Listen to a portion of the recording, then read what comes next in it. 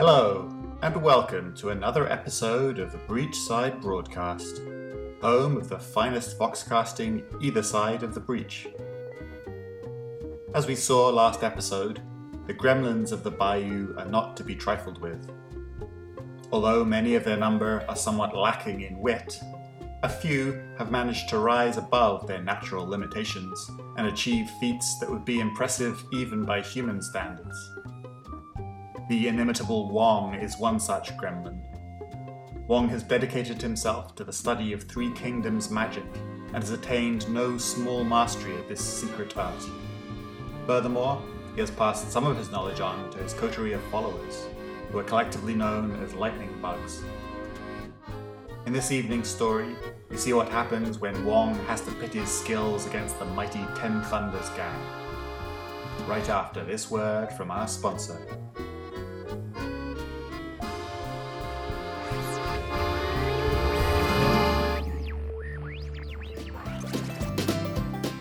This episode of the Breachside Broadcast is brought to you by McGilvery's Ingredient Shop. Come to McGilvery's on Quarantine Row for Malifaux's finest selection of specialty ingredients and additives.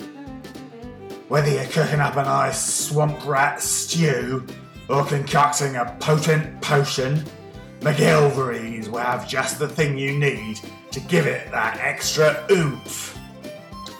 We just got a shipment in from the Three Kingdoms. 6 men died bringing us these products, but they can be yours for a low, low price. We've got dried leaping mountain fish, extra long locust legs, and ocelot liver ointment. We even have some fresh parsley in stock from Mrs. McGilvery's back garden. So come on down to Quarantine Row before it sells out or they all go mouldy. One or the other will happen eventually, so don't miss your chance.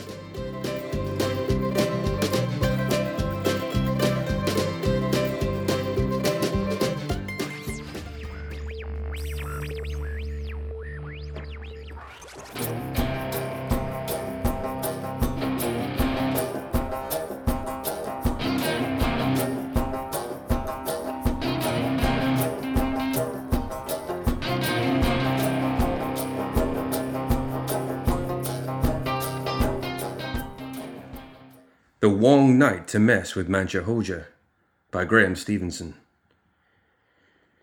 Juice ran down Wong's chin as he munched on the peach. The flesh was sweet and tart at the same time, and incredibly succulent.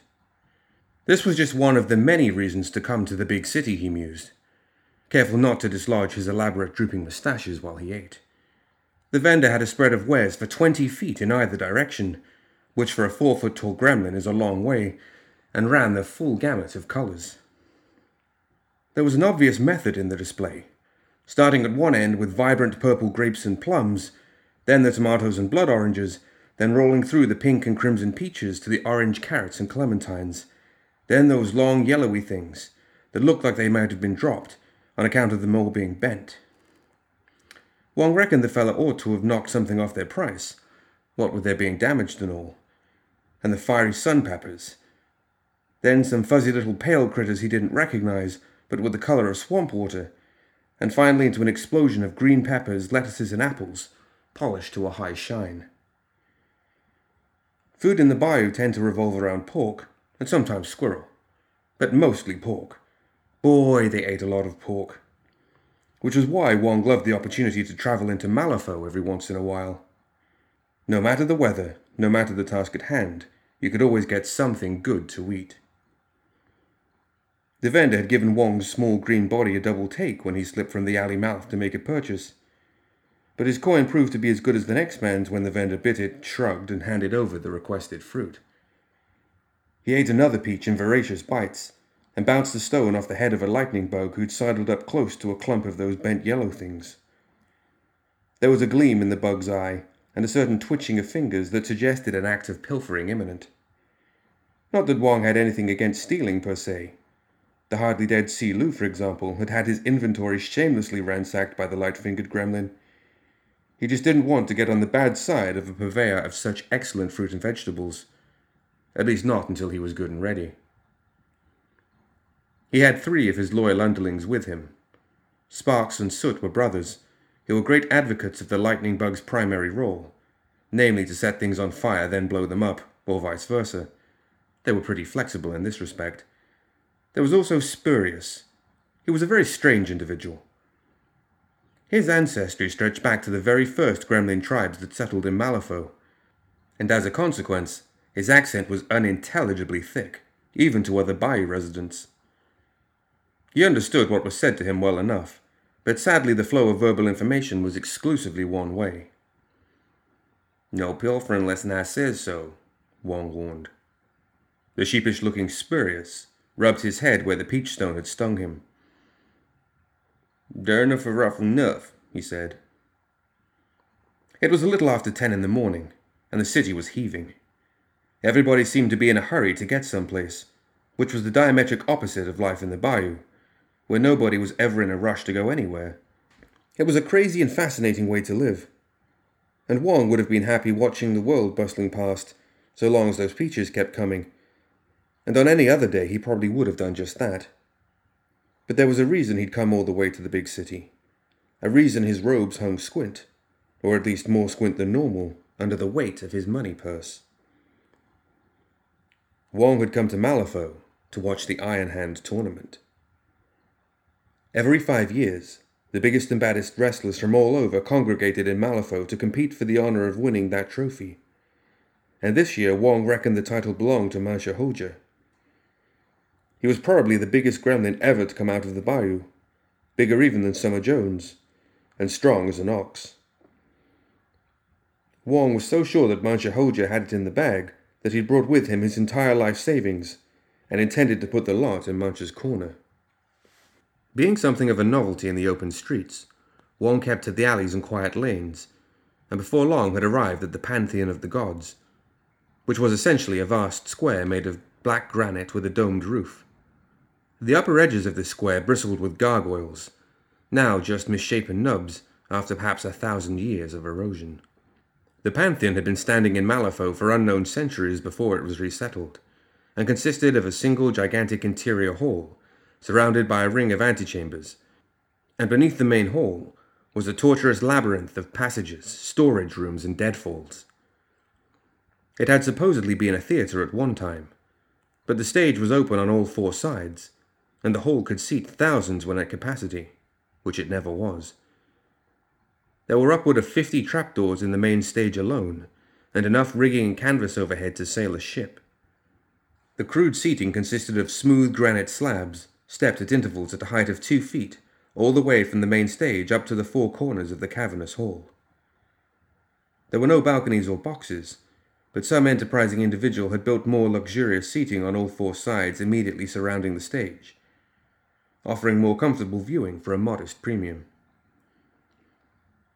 Elbowing his way to the front of the queue, Wong grinned up at the attendant. "Give me one of them tickets for the Iron Hand tournament," he said, throwing a coin on the counter. The attendant stared at him, clearly never having seen a gremlin before. Wong rolled his eyes, ripped a thick paper ticket from a huge roll, and marched off in triumph, his unpaid-for companions following like a row of ducks. It was going to be an exciting night.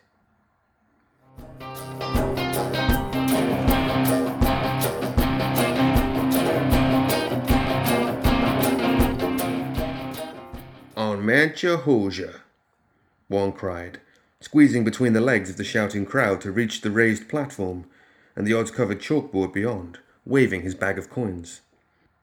One of the bookmakers looked down at the green imposer with astonishment on his face. "What in tarnation are you?" "You wanted my coin or not, fella?" Wong inquired. The man recovered his faculties enough to ask, "Mancha Hoja? You sure about that, little fella? He's 45-1. Long odds, if you ask me." "Good thing I didn't, ain't it?" Wong grunted, snatching the betting slip. The confused bookie watched the strange miniature procession fight their way back through the crowd.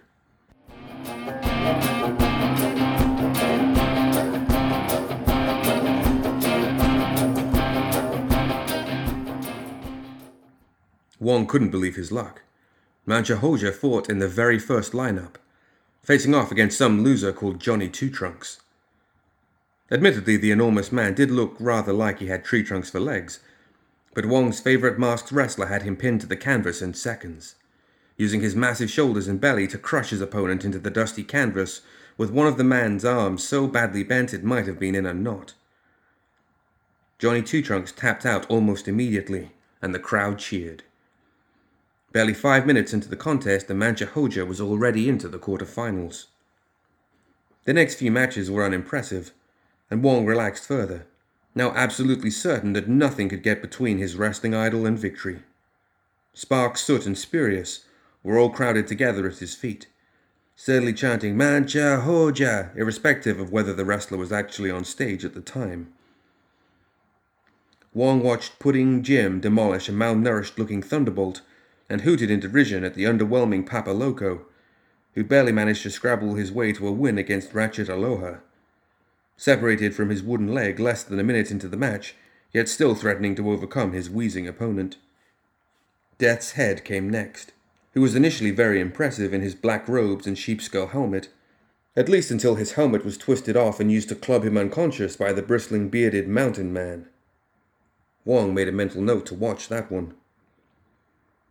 Stone Joe Willis was crushed rather predictably by the Crusher, and Fangs McGee had his teeth punched out by Swoop Digby, who wore an unconvincing albatross costume but had fists the size of boulders, and Constrictor Pete was stretchered off after tangling with Bright Ton, an absolutely enormous but remarkably slow wrestler, wearing a burlap sack and a bowler hat of all things. Wong was giggling to himself with each successive match. None of the contestants, save perhaps that hairy oaf mountain man, possessed anything like the strength and skill of Mancha Hoja. It was almost a foregone conclusion that he would take home the Iron Hand trophy, and Wong would take back as much loot as he could carry. That is, until Black Cloud slithered into the ring. He was facing off against one of the crowd favorites, Duck Bill, and at first glance he didn't look all that. It was only when Wong saw his corner team that his hackles began to rise.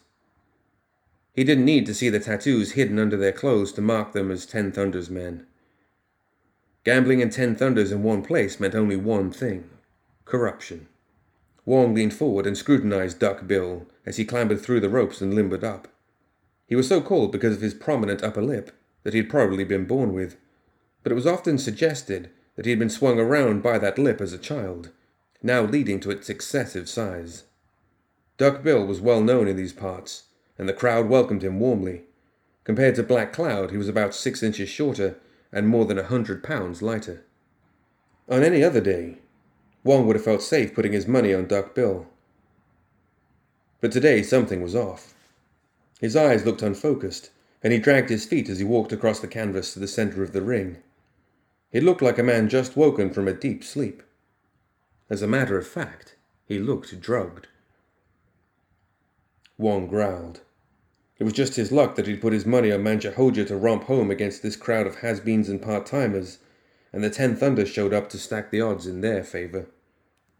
He watched Duck Bill's ignoble defeat as the quicker Black Cloud danced around him, jabbing and kicking his dazed opponent until he dropped him to the canvas with a leg sweep and choked him out. The crowd was on its feet and booing by this time, but nothing could be done, and certainly nothing could be proved. Poor hapless Duck Bill was dragged out, and Black Cloud retired victorious, with his cluster of smirking handlers. Wong clenched his fists angrily. There was no way he was going to sit here and watch his idol have his chance of victory thwarted by those criminals. Grabbing the 3 demon bag, he surged to his feet. "Varmints," he snapped. "Get your butts over here. I got a job for y'all."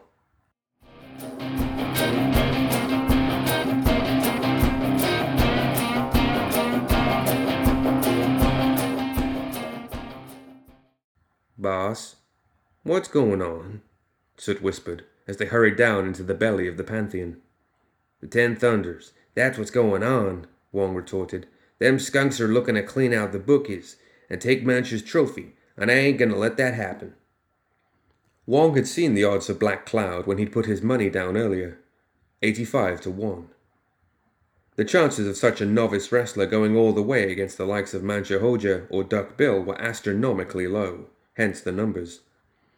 But now Duck Bill was flat on his back, and Black Cloud was through to the quarterfinals, and his next opponent might well be Mancha. The lower levels were in a state of upheaval, both with the various crews getting their wrestler greased and limbered for his next match, and the gossiping outrage of Black Cloud having steamrolled the veteran Duck Bill with so little apparent effort. So Wong and his acolytes were able to slip past Pantheon security and in amongst the fighter stables unnoticed. "All right, boys," Wong said as he pulled them in for a huddle. "We gotta keep them Ten Thunders goons away from Mancha Hoja's stable. They get in there, they'll drug him or worse, and I aim to see that trophy in his hands at the end of the night. Understand?" "Yes, boss," nodded Sparks. "I'm with you, boss," chipped in Soot. "Grip Waller," said Spurious.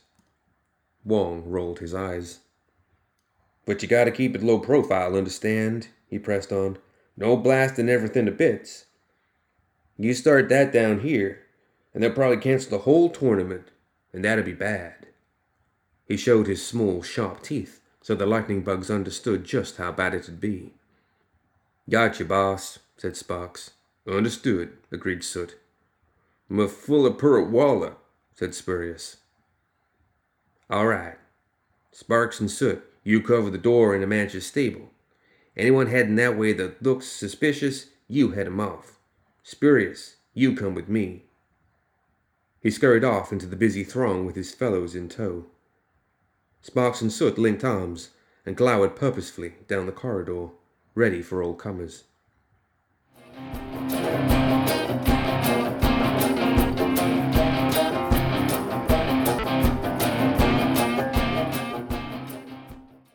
Mancha sat on the bench, squeezing his huge hands into fists, while Guillermo massaged oil into the back of his neck. "Won't be long now, Mancha," his manager was saying. "We got it made, baby. No matter which one of these burrows they put you up against, you're gonna walk it." "Whatever you say, Mr. Suez." "That's right, baby," Mr. Suez continued, switching a cigar from one corner of his mouth to the other. "You got la estilo, you got el musculo, you got la esencia to be the champion, baby." "I saw you out there tonight, Mancha," agreed Guillermo. "You broke that Johnny Two Trunks like a twig, man. You peligrosa, mi hermano." Mancha nodded. He had been surprised at how easily Johnny Two Trees had caved in. He'd been expecting a much harder first fight in such a prestigious location. There were other formidable wrestlers in this contest, like Mountain Man and the bizarre Swoop Digby, but he'd heard the bookie's favorite Duck Bill was out of the competition already, taken out by an unknown called Black Cloud. It was looking as though sensible predictions were out the window. All he could do now was wait to be told when he was back in the ring for the quarterfinal, and wait he did. After a while, Mr. Suez glanced at the door impatiently. "Who's running the show?" he complained. "They said 5 minutes 10 minutes ago. We're professionals. I got a finely tuned wrestling machine here. They expect us to wait forever?" "You want me to go find out what's happening, Mr. Suez?" volunteered Guillermo. "You're a good boy," the manager said, clapping the side of the short gremlin's face. "You go tell them that Mancha Hoja is ready." Guillermo ducked out into the corridor, and was surprised to find 2 gremlins dressed in shabby robes, alternately stuffing a competition official into a water trough and beating him with a broom handle. The stuffer suddenly noticed Guillermo. "Oh, hey," he said, jerking away from the trough and trying to nonchalantly lean against the wall, his robes soaking. The other gremlin continued to whack the squirming official with the broom until his buddy nudged him hard. He turned around, arms over his head to deliver another blow, and froze. Howdy," he said. "Hola," Guillermo nodded cautiously. How you guys doing?" "Good. I'm good," said the gremlin, leaning on the broom, a touch out of breath. "You?" The competition official struggled out of the water trough, coughing and retching, his head and shoulders a patchwork of red broom welts. "You're crazy," he gasped, staggering to the far side of the corridor, his arms raised defensively. "What's the matter with you people?" "Excuse me, senor," Guillermo said to the quivering official. Do you know when Mancha Hojat is due on stage? Now! He's meant to be on now, the man cried, holding his aching head. I was on my way to tell you when these two maniacs set about me. The two gremlins suddenly looked stricken. Guillermo nodded. That's great. I'll go tell him. He slipped back into the dressing room before anything else strange happened. Hey, he said as Mancha and Mr. Suez looked up. There's two gremlins out there knocking the tire out of some guy. Mr. Suez clapped his hands in glee. You see, Mancha? You're such an inspiration, those gremlins want to be you, baby.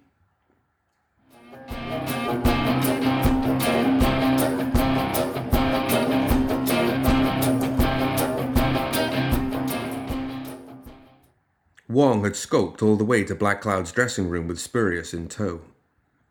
It turned out that the room was adjacent to the steam room, and with a lot of grunting and a helpful shove from his companions, he was able to wedge himself between some copper piping and get one ear and one eye pressed up against the grating that fed through to the other room. In there he could see the corner men milling around with their robes opened. Each man was covered in ceremonial Ten Thunders tattoos. Black Cloud himself sat cross-legged on his bench, eyes closed, strapped fists raised. A bent old shaman stood before him, chanting and ringing a cymbal in meditative rhythm. As Wong watched, faint serpentine threads of green smoke drifted through the air and curled around the wrists, knuckles, and fingers of the slim wrestler. Wong was grinning to himself. He was no stranger to kingdom magic, and recognized Jade Viper Cloud enchantments when he saw them. Any bare skin struck by Black Cloud's fists over the next few minutes would be struck by a powerful toxin, one that would leave no trace, of course. Well, two could play that game, he thought. Squirming and squeezing his way back out of the pipe cluster, he grabbed Spurious and hauled him close. That Ten Thunder shaman in there is using magic to give Black Cloud an edge, he explained. I'm going to armor boy Mancha with all the counter curses he needs to make sure that edge don't work. Understand? Buck Huey, Spurious nodded. There ain't no way to know the fight lineup before they get called out, so I need you to stay here and watch what enchantments he uses before each fight, then come tell me at Mancha's dressing room. That way I can put the counterspells on just in case. Got it? Gonna furly pull the hooboo, what you come with you, said Spurious. Wong paused. Right, he said uncertainly. Spurious gave a double thumbs up and grinned, showing his yellow teeth.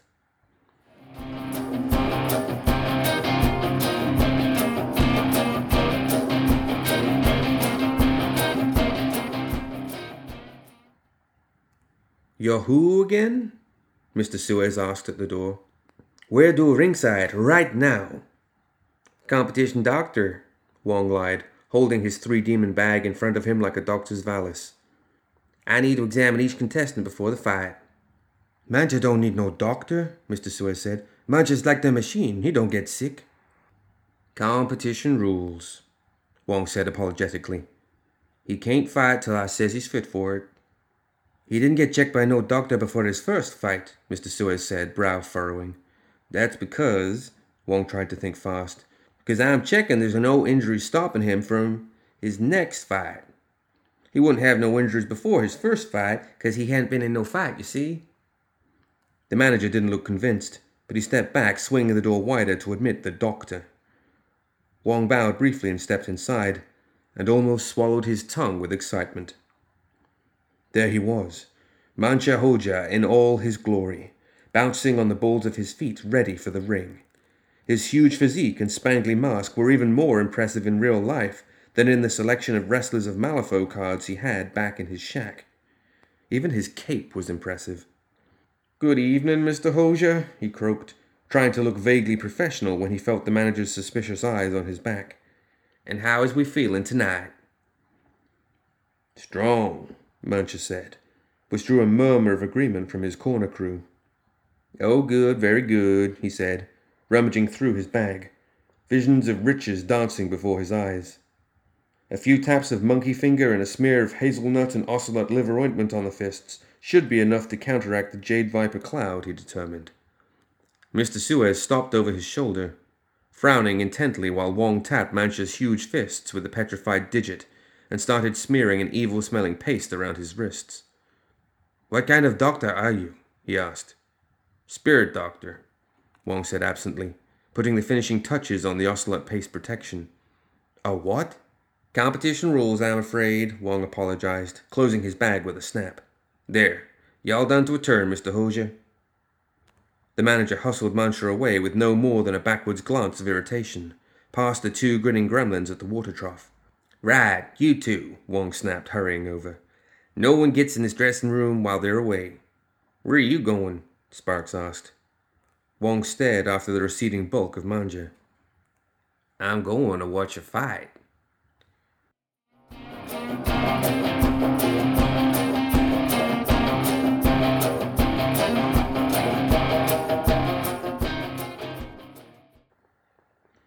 Wong had barely managed to scramble back to his seat when Mancha entered the ring for the second time. One glance at the wallboard told him Papa Loco had been derailed by Mountain Man, and the Crusher had been dispatched by Swoop Digby already. Mancha was in the ring with Pudding Jim, and Wong could relax for a few minutes, secure in the knowledge that Mancha could flatten his opponent blindfolded with both arms tied behind his back, and there was no danger of his hero falling foul of Black Cloud's toxic fists, even with the precautions Wong had already taken. Magic was a fickle thing, after all. It was over in less than a minute, with Pudding Jim being pummeled into the canvas and carried out by his corner crew, while Mancha Hoja saluted the crowd. No sooner had the ring been cleared than the enormous Bright Ton was assisted over the ropes by his 12-strong corner crew. Wong suspected someone that vast took a lot of oiling up before a fight. Black Cloud appeared at the other side of the ring, his venomous hands darting as he limbered up. As soon as the bell rang, Black Cloud shot forward and landed several lightning strikes against Bright Ton's face and chest. Wong thought he could detect the faint greenish puffs as the blows landed. Bright Ton took a single step backwards, looking stunned. The audience sensed something had happened, and the volume in the hall raised several notches. Black Cloud dropped low and tried to leg sweep his opponent, but Bright Ton was so stupendously heavy that Black Cloud's leg simply bounced off 3 times. Finally, Black Cloud took a run from the far end of the ring and shoulder-charged his now clearly paralyzed opponent. Even with the additional momentum, it barely proved enough to shift Bright Ton's center of gravity. Slowly, so slowly, the immobile giant keeled over backwards and fell into the ropes, which stretched like elastic under his weight. He toppled right out of the ring and onto the ground while the crowd roared, although it was uncertain whether this was through elation or anger. Black Cloud waited for the count-out, which seemed a formality, as Bright Ton hadn't so much as blinked an eye since he'd been hit, accepted the referee's win declaration, and swaggered out of the ring against a growing tide of hissing and booing. It was becoming clear to them there was something very fishy about this unknown from the 3 kingdoms, and the crowd didn't like it.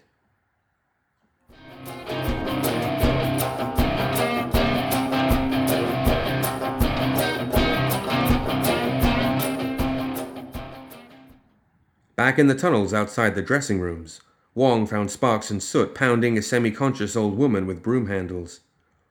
"Where'd y'all get that second broom from?" he asked.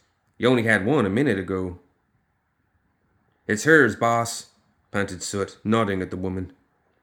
Wong looked at the dazed old soul in her rough dress and apron, a selection of cloths and soap blocks tied around her middle with string. "She's a cleaner, you idiots," he said. "Let her go." Just then, Spurious trotted into view. "Here he is," Wong grinned, pleased that the plan was coming together. "What did y'all see?" "Bashal Kuko Kiku Wern," Spurious said. "Humandern a hoo hull a burf murf and boy a hoodoo." Wong just looked at him. "Mahawi," Spurious elaborated. "Choke a powie burf borf." There was an awkward silence. "This ain't gonna work," Wong said. Spurious began making frantic motions, jiggling and spinning around the place while the others watched. "Oh wait, that looks like a monkey dance charm. He did a monkey dance charm?" Spurious nodded vigorously and continued capering. "And let me see now. Is that... Oh, I see. A 50-punch hurricane, okay. Anything else? Right, that's maybe a locust leg kick. Okay, I got it. Spurious sat down, breathing hard. Snatching up his bag, Wong stormed into Mancha's dressing room again, conscious that there wasn't much time to lay on enough counterspells before his idol would be called up to fight again. What the... You again, Mr. Suez complained. Hey, baby, that nasty stuff you smeared on his wrists has stained his costume. Who pays to have that cleaned? Excuse me. Wong bustled past the grumbling manager and dropped his 3-demon bag beside Mancha, already fishing for the first of many ingredients. What now? Mr. Suez exclaimed, watching the doctor holding out an assortment of odd-looking implements. We don't have time for this, baby. Mancha has to be ready. Centrado, you know? Oh, he'll be ready, Wong said over his shoulder. Let me see now. Leaping mountain fish. He shook the pungent trout at the wrestler, leaving droplets of fishy oil on his chest and ample gut. You're breaking his concentration, baby. We got 2 more matches to win. Oh, he's gonna, believe me, Wong reassured the manager absently, rattling 2 handfuls of sticks at Mancha. Spirit Ash Warrior bunches, he muttered, mentally ticking off the counterspells. There's something wrong with you, baby. You're no doctor. There was a commotion building outside. Hey, let go of... Oof! Ow! Stop that! Cried a voice from the corridor. Ow! Mr. Hosier! Ow! Mr. Hosier, you're up next. Would you please... Hey! Would you make your way to... Stop hitting me with that broom! Let's go, baby, Mr. Suez snapped, trying to shove Wong to one side. Enough with the mumbo-jumbo. Fried leaping lizard tail, Wong shrieked, slapping the confused wrestler across the shoulder with the crispy appendages before he was pushed out of range by Mr. Suez and Guillermo. You're loco, baby, Mr. Suez said as they left. Packing his bag hastily, Wong raced back out into the corridor to find another competition official trying to fend off broom attacks from his guard gremlins. Get off him, you pair of dummies, he snapped. And you got no sense at all. Suspicious types, I says. The 2 brothers looked dubiously at one another.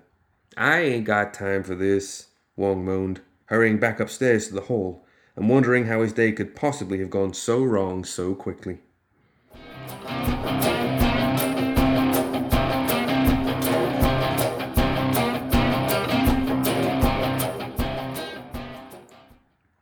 Frustratingly, Mancha was matched against Mountain Man. Wong was still keen to see how his favorite wrestler would handle a competent opponent, of course, but it meant all the protection had been for nothing. It was the first real match of the evening, and the crowd loved it, roaring their support for the 2 brawny athletes as they tussled and struggled. Mountain Man proved a match for Mancha in strength, but the latter had the upper edge in technique, and finally, in the 3rd round, Mancha got his opponent into a brutal leg-lock pin that Mountain Man couldn't have escaped from with a crowbar. The crowd was ecstatic, and chants of Mancha Hosier filled the hall. No sooner was the ring cleared than a few preemptive boos were heard. Sure enough, Black Cloud took the stage with his smug-looking corner crew against Swoop Digby in his outlandish bird outfit. Wong would have loved to see the eccentric wrestler triumph, but a supernatural flurry of punches and kicks delivered in the first 30 seconds left him unconscious on the canvas, while Black Cloud sauntered back to his corner through a swirl of feathers. Again, the crowd vocalized their disapproval of the outcome, but the judgment had been made. Black Cloud was through to the final. And then something Wong hadn't expected happened.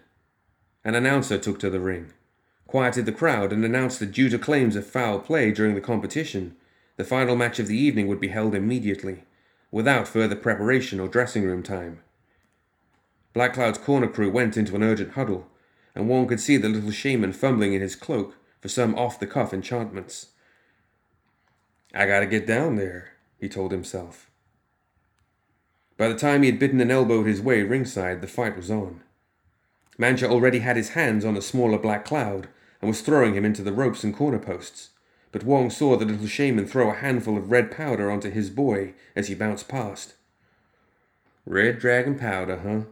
Wong hissed, thrusting his hand into his 3-demon bag as the 10 Thunders wrestler began to shimmer with heat. We'll just see about that. How'd you like some winter blizzard petals? Black Cloud's heat distortion vanished. Mancha, who'd been backing away in surprise at the sudden wall of heat, launched forward and took his opponent around the middle, driving them both into the center canvas. The shaman was waving something at the struggling pair. "Four-headed fighting snake, huh?" Wong scoffed as Black Cloud's limbs suddenly coiled around the surprised Mancha like tentacles. "Gotta try harder than that. Eat some brittle monkey tail." The Three Kingdoms fighter suddenly cried out in pain, his limbs twisting into jagged arthritic shapes. Mancha began pounding on him with his huge fists. The turmoil went on back and forth. "Oh, Wise Owl Wing, huh? Have some squealing pig trotter. Sleeping Mantis, flaming tarantula cake, divine egg punch, smoking tiger shoe." Back and forth the two wrestlers surged, with the crowd on its feet, oblivious to the frantic battle outside the ring as well as in. Sweat flew from the end of Wong's nose as he threw potion after enchantment into the ring, his three-demon bag almost empty, his moustache having slid down closer to his chin than his upper lip due to the perspiration. But still he fought on. There was no way that two-bit shaman was going to get the better of him. The battle might have continued indefinitely had Spurious not strode past him and around the other side of the ring, tapped the little shaman on the shoulder, and when he turned around, decked him with a huge haymaker punch. An instant later, Mancha followed suit, with a roaring panda belly-fueled punch that lifted Black Cloud clear out of the ring and deposited him in the fourth row. The crowd didn't even wait for the bell. They stormed the ring and hoisted the triumphant wrestler onto their shoulders, screaming his name. Wong was knocked out of the way and ended up in a heap against the judge's table, robes askew, hat over one eye. When he finally collected himself and straightened his hat, he found Spurious standing over him. The gremlins grinned and shrugged. "Put Nabuya," he said philosophically.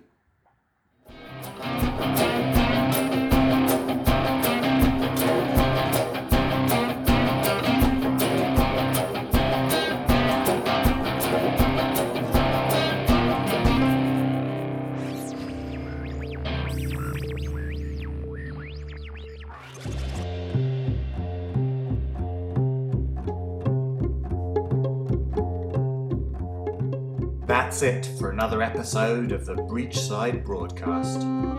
Join us next time for more Tales of Malifaux.